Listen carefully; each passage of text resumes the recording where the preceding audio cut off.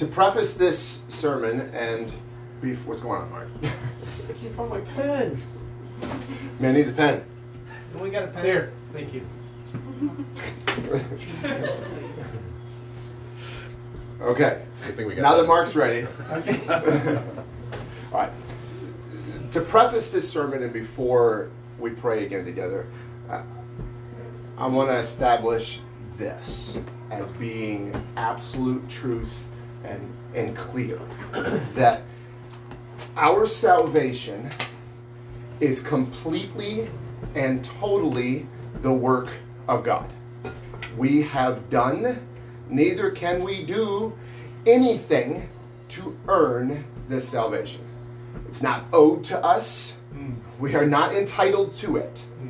Our faith is a gift of God granted to us by His great grace.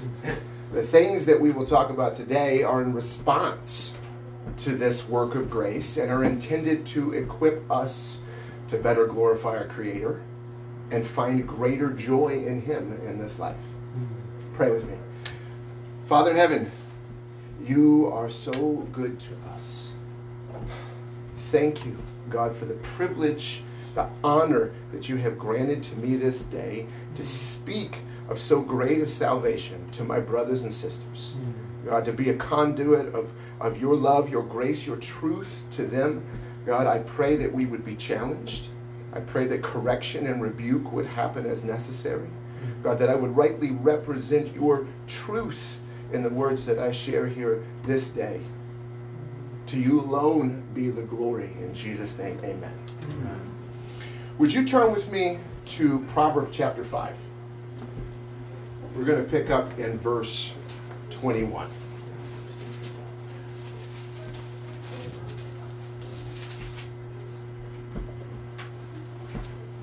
What verse did you say? 21. 21. Proverbs 5, verse 21. It states, "For a man's ways are before the eyes of the Lord, and He ponders all his paths. The iniquities of the wicked ensnare him, and he is held fast in the cords of his sin. He dies for lack of discipline, and because of his great folly, he is led astray." Man, what a word picture. One more time. "For a man's ways are before the eyes of the Lord, and He ponders all his paths. The iniquities of the wicked ensnare him, and he is held fast in the cords of his sin. He dies for lack of discipline, and because of his great folly, he is led astray." I'd like to focus on this statement in the beginning of verse 23. He dies for lack of discipline. As I studied this past week and I looked up the definitions of some words and some terms that, sure, we know what they mean and we use them in our day-to-day conversation. I was blown away by the definition that I found of this word discipline. And it was clearly established as the habit of obedience. Discipline is the habit of obedience. Proverbs chapter 5, verse 23 tells us that a man dies for his lack of being able to establish habits of obedience. Please turn with me to 1 Corinthians chapter 9.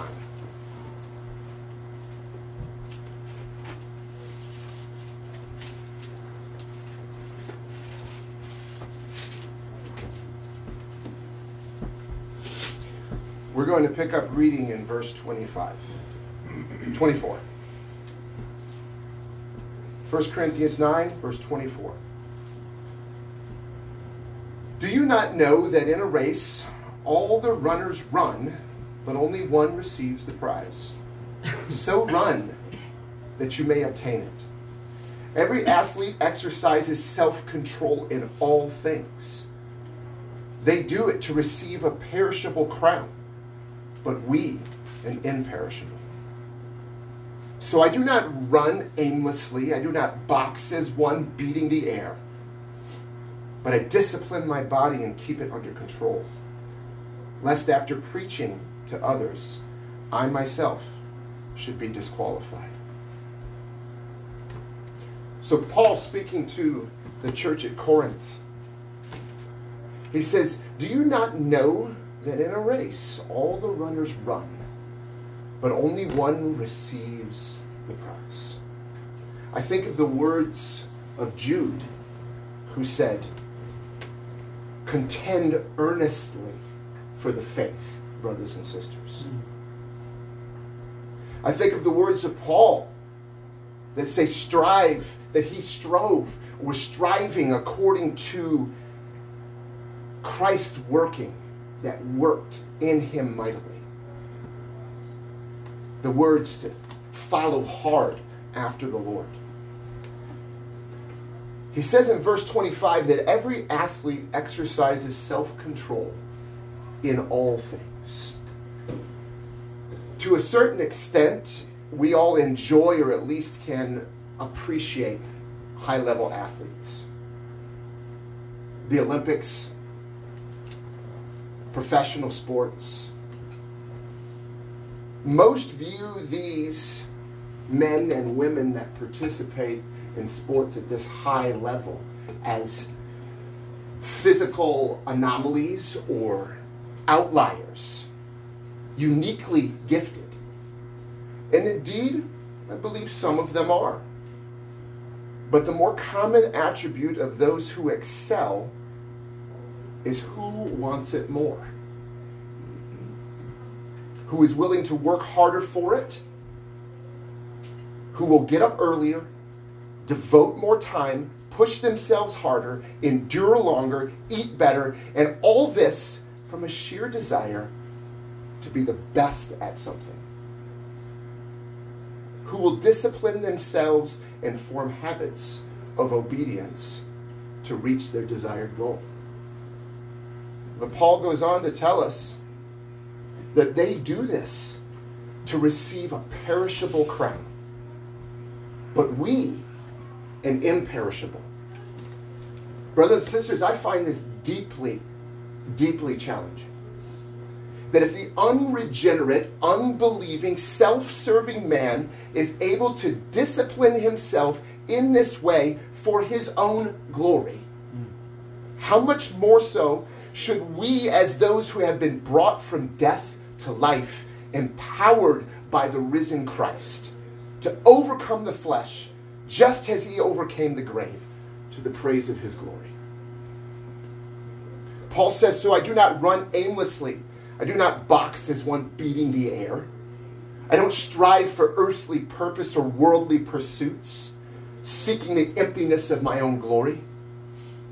But I discipline my body and keep it under control.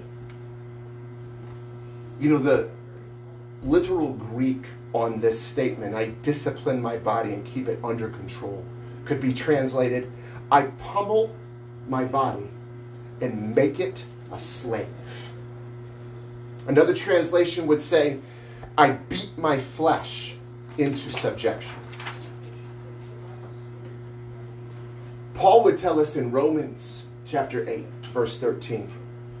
He says, for if you live according to the flesh, you will die.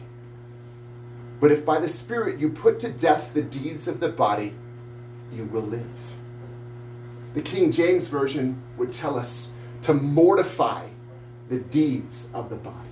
Put to death. Paul continues in verse 27 of 1 Corinthians chapter 9. He says, lest after preaching to others, I myself should be disqualified. I refuse to preach this to you and fail to discipline myself to walk therein. I have a question for you, church. Is it biblically correct to say that Jesus died willingly? Absolutely. I hear this a lot. And I think I disagree with Mark, and I'm sure we'll talk about this in the elders meeting. Let's go. Is it biblically correct to say that Jesus died willingly?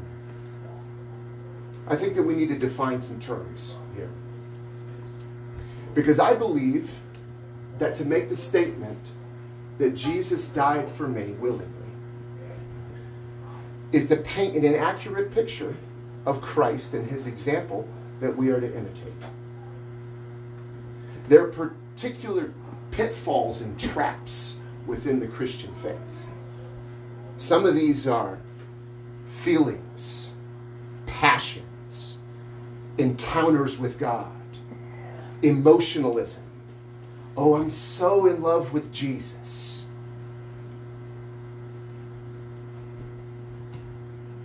Willingness paints a picture that we feel like doing something, therefore we do it. And by definition, willingness means to be self-moved. Done, born, or accepted by choice or without reluctance. Done, born, or accepted by choice or without reluctance. Self-moved. Now, making the case for Christ's willingness. Of course, Dustin, you would say, well, what about the words of Jesus recorded in John chapter 10, verse 17 and 18? Jesus says, for this reason the Father loves me, because I lay down my life that I may take it up again. No one takes it from me, but I lay it down on my own accord. I have authority to lay it down, and I have authority to take it up again. This charge I have received from my Father. From this, within context, we see that Jesus was stating the fact that no man possessed the power to take his life from him. As being fully God and fully man, as God, he held this authority, this will, and this power. Yet as a man, his will needed to be broken and brought into obedience. There is a particular beauty, I believe, to willingness. It expresses a desire to do good. Yet, practically, this willingness seldom first appears as such. The desire to do good is rooted in obedience first. And as we establish our obedience, it shapes our will. What is of much higher value and much greater beauty than willingness is obedience. By definition, obedient or obedience is to be ruled by, to submit to the power of, control, or influence of. As a ship obeys her helm. For the younger ones here who may not understand what a helm is, it's a lever or a wheel that is attached to the rudder of a ship. And the rudder is that little thing in the back of the boat that turns the ship. Obedience is like a ship that obeys its helm. Wherever that rudder turns, the ship follows. Paul would tell us in Romans chapter 6, verse 16, that you are the slaves of the one whom you obey.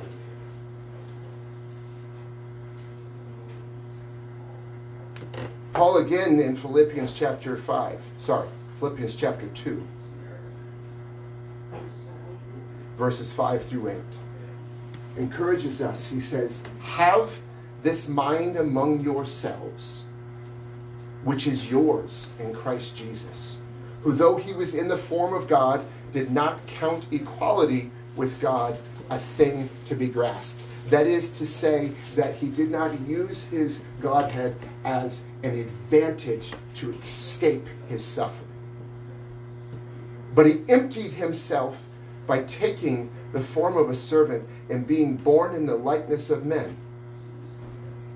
And being found in human form, notice this, he humbled himself and became obedient to the point of death, even the death of the cross. If you would like, you could turn to Luke chapter 22 with me. I'm going to pick up in verse 42.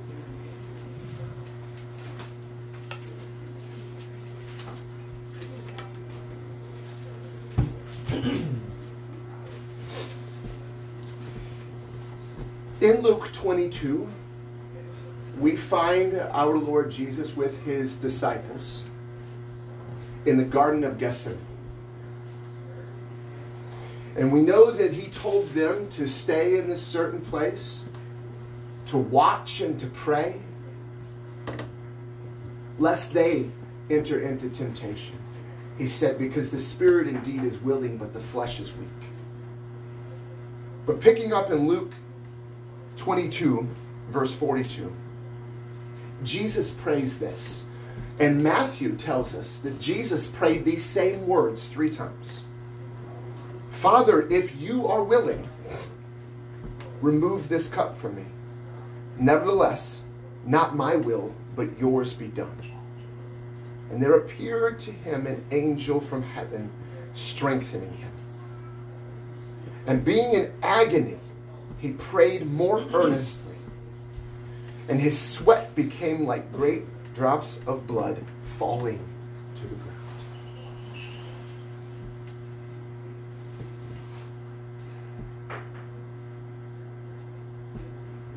I wonder if this paints an accurate picture of willingness on Christ's part. He was in such agony for what he knew was coming that the very blood was pushed through his pores. And he cried out to his Father, if there be any other way for me to not have to suffer and be mutilated, let this cup pass from me. Nevertheless, not as I will, but your will be done. And as I said, Matthew records that he prayed these words 3 times. In these verses, we see the very real struggle between Christ's will as a man and his obedience to the greater will of the Father. Hebrews chapter 5, verse 7 says, in the days of his flesh, Jesus offered up prayers and supplications with loud cries and tears to him who was able to save him from death. And he was heard because of his reverence. Although he was a son, he learned obedience through what he suffered. And being made perfect, he became the source of eternal salvation to all who obey him. If Christ, being the very Son of God, learned obedience through what he suffered, do you suppose to think that it will be any different for you or I? Paul would tell Timothy to share in suffering as a good soldier of Jesus Christ. Train yourself to endure suffering, to obey the greater will of the Father, for he set this example for us. In the prophecy recorded in Isaiah 53 of Christ's crucifixion, it says that it was the will of the Lord to crush him. And in Isaiah 50, verses 6 and 7, another beautiful prophetic section of Scripture. It says, I gave my back to those who strike, and my cheeks to those who pull out the beard. I hid not my face from disgrace and spitting. But the Lord God helps me. Therefore I have not been disgraced. Therefore I have set my face like flint, and I know that I shall not be put to shame. Luke would say that Jesus set his face towards Jerusalem. What was it that would happen there? His mocking, his scourging, his crucifixion. And yet he established habits of obedience and disciplined himself and set his face like flint towards Jerusalem. I'd like to take a moment and talk to you about discipline. We define the terms willingness and obedience, how they're alike and how they're different. But remember what Proverbs 5:23 said, that a man dies for lack of discipline. Discipline being establishing habits of obedience. Or to expand on that definition a bit, control gained by enforcing obedience.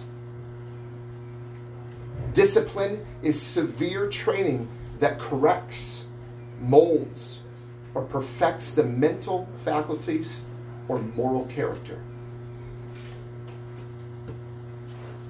Discipline can be defined as self-inflicted, voluntary corporal punishment, physical punishment of oneself. Think back about what Paul said in 1 Corinthians chapter 9.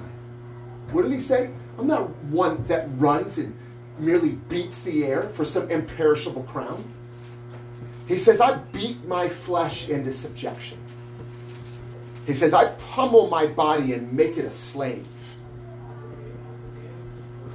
Put your flesh to death that you might truly live.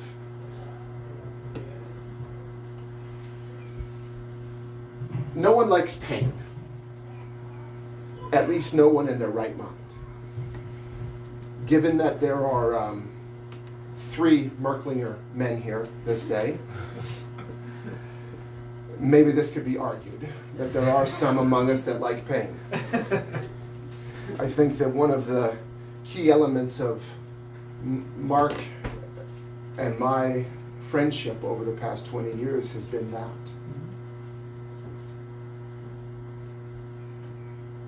But do we actually enjoy pain? Yeah, you know we do. It's all right. Or Get weird. do we enjoy and gain great satisfaction from what it produces in us?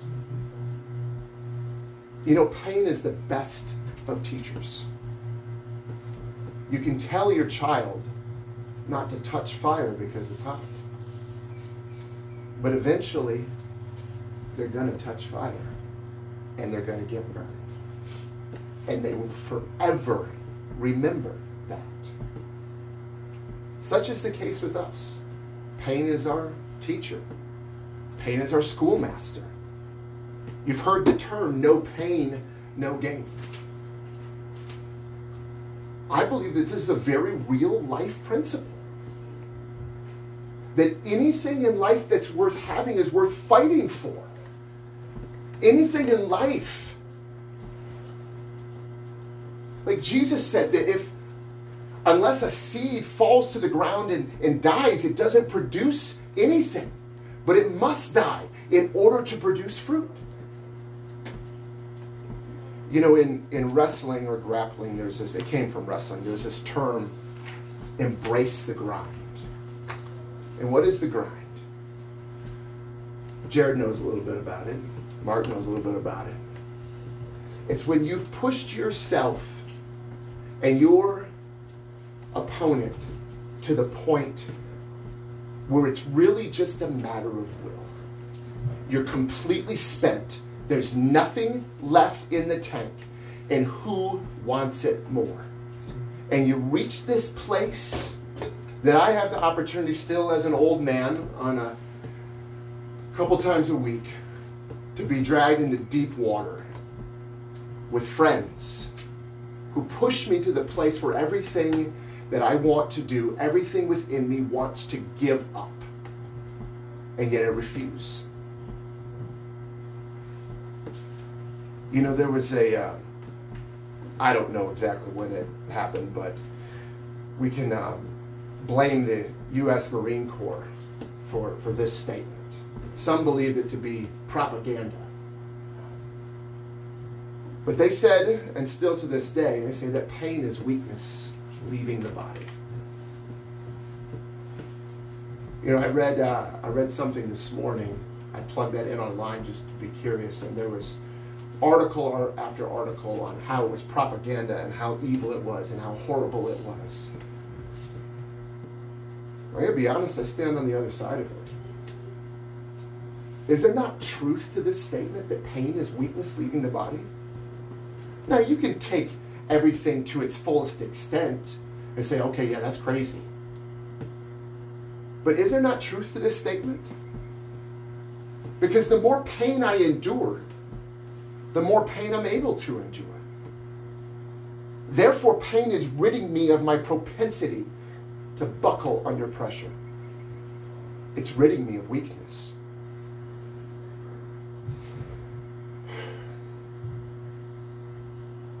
Sometimes you have to be like the psalmist and grab yourself by the shirt collar, smack yourself across the face, and say, "Bless the Lord, O my soul, everything that is within me, bless the Lord."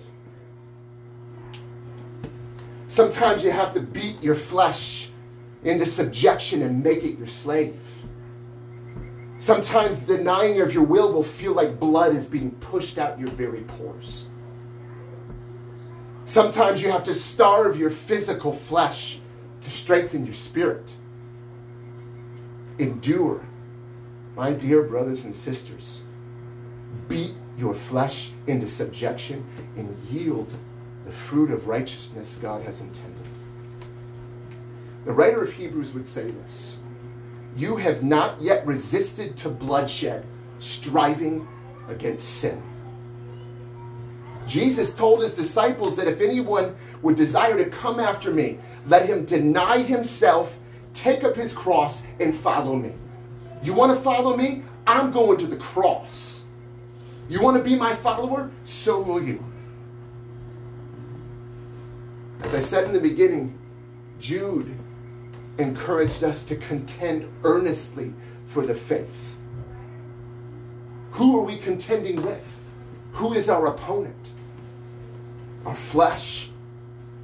And the world and the devil are in its corner.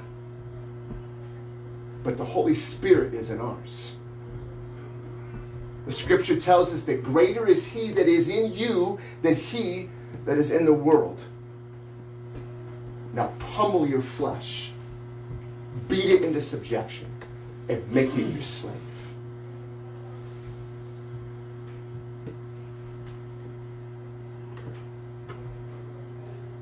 You know, I've heard a saying that excuses are like, beep, everybody has one. So I thought that maybe I would try to come up with a Christianized version of that I can actually say within a sermon. Excuses are like eye holes. Everybody has them. But what we fail to see, that what our excuses reveal is our lack of discipline.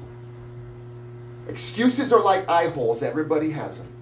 But what we fail to see is that what our excuses reveal is our lack of discipline. God created us as three-part beings: body, mind, and spirit.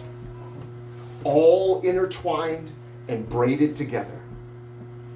You cannot neglect one without it affecting the others. Daily renew your mind. Exercise your body. Physical exercise. Physical exertion. Beat your flesh into subjection and feed your spirit.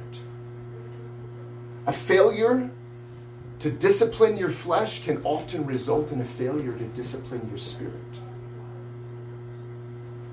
Some very practical advice that any natural doctor that's not trying to feed you some pharmaceutical drug that he can make money off of and that people can get rich off of will tell you it's this simple. Eat right, sleep right, exercise. Repeat. Eat right, sleep right, exercise, repeat. Discipline yourself. Establish habits of obedience. Fast. What is fasting? To discipline ourselves, to deny our flesh, that we might learn to discipline and deny it, the spiritual flesh. You know, the fat man is no less saved than the fit man. It's not a matter of salvation. It's a matter of putting your flesh in its rightful place. And now the fit man can just as easily worship his fitness, just like the fat man can worship his food. I thought you were going to say fatness. Well, it's applicable. And you're still awake. Yes. You're doing good. It's a matter of putting your flesh in its rightful place. It's a matter of quality and longevity of life. Not because this life is all there is. It's the satisfaction that comes through discipline versus the discouragement that comes from overindulgence. Paul told Timothy in 1 Timothy chapter 4, verse 7 and 8. He says, Timothy, have nothing to do with irrelevant and silly myths. Rather, train yourself for godliness. For while bodily exercise or training is of some value, godliness is of value in every way, as it holds the promise not for the present life only, but also for the life to come.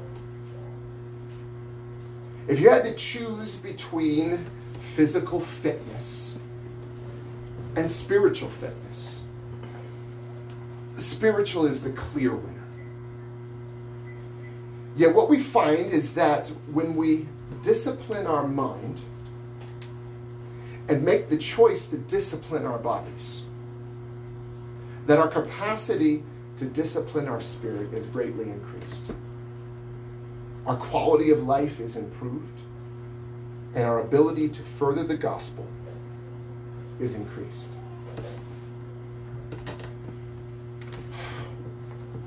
We like to get on crazy cycles. I'm not eating right. I'm not sleeping right. And I'm not exercising. And what we wait for to exercise is when we feel rested enough and we feel like we have the energy to do so. But the energy to do so comes from doing so. And I have found that as I discipline my body, that it releases endorphins in my brain and it frees my mind. And then I'm disciplining my flesh, physically beating my flesh into subjection, and it strengthens my spirit. And then I establish habits, practically, of eating right, sleeping right, and exercising. And maybe one would sit out there and look at me and just be like, oh, I don't have your body type. You know, look at that guy's just got a crazy metabolism, you know. And it's just simply an excuse. If you watch those walk by, who for an imperishable crown, for the sake of worshiping their body and their self, ripped up in incredible physical shape, and you say, oh, they're just, they're an anomaly. They just got a particular gift. I could never do that. You're just making excuses. Because what every situation has to do with diligent, disciplined, hard work. And I hope that today I made a clear distinction between the spiritual and the physical. I hope that I made a clear distinction that we are not earning our salvation in any way. No matter how passionate that we are, how passionate that we preach. And this is a work of God within us as a gift of faith by His grace. But I believe that God would have us as His people to flourish in this life. To train ourselves to endure suffering as good soldiers of Jesus Christ. To beat our flesh into subjection. In so doing, He has designed it that we would be greater equipped to glorify Him, to further His gospel, and to find great joy in doing so. Please pray with me. Father in heaven, thank You for Your word. Thank You for my brothers and sisters here today. God, I am deeply honored once again by the blessing, the privilege that it is to be able to share Your word this day. God, I pray that we would be doers of the word and not hearers only. That we would not be among those that fall into deception and deceive ourselves. That we would not be among those that make excuses physically, mentally, spiritually. But that we would endure hardship as good soldiers of Jesus Christ. That we would glorify You. That we would be examples of self-control. To the praise of Your glory. In Jesus' name we pray. Amen. Amen.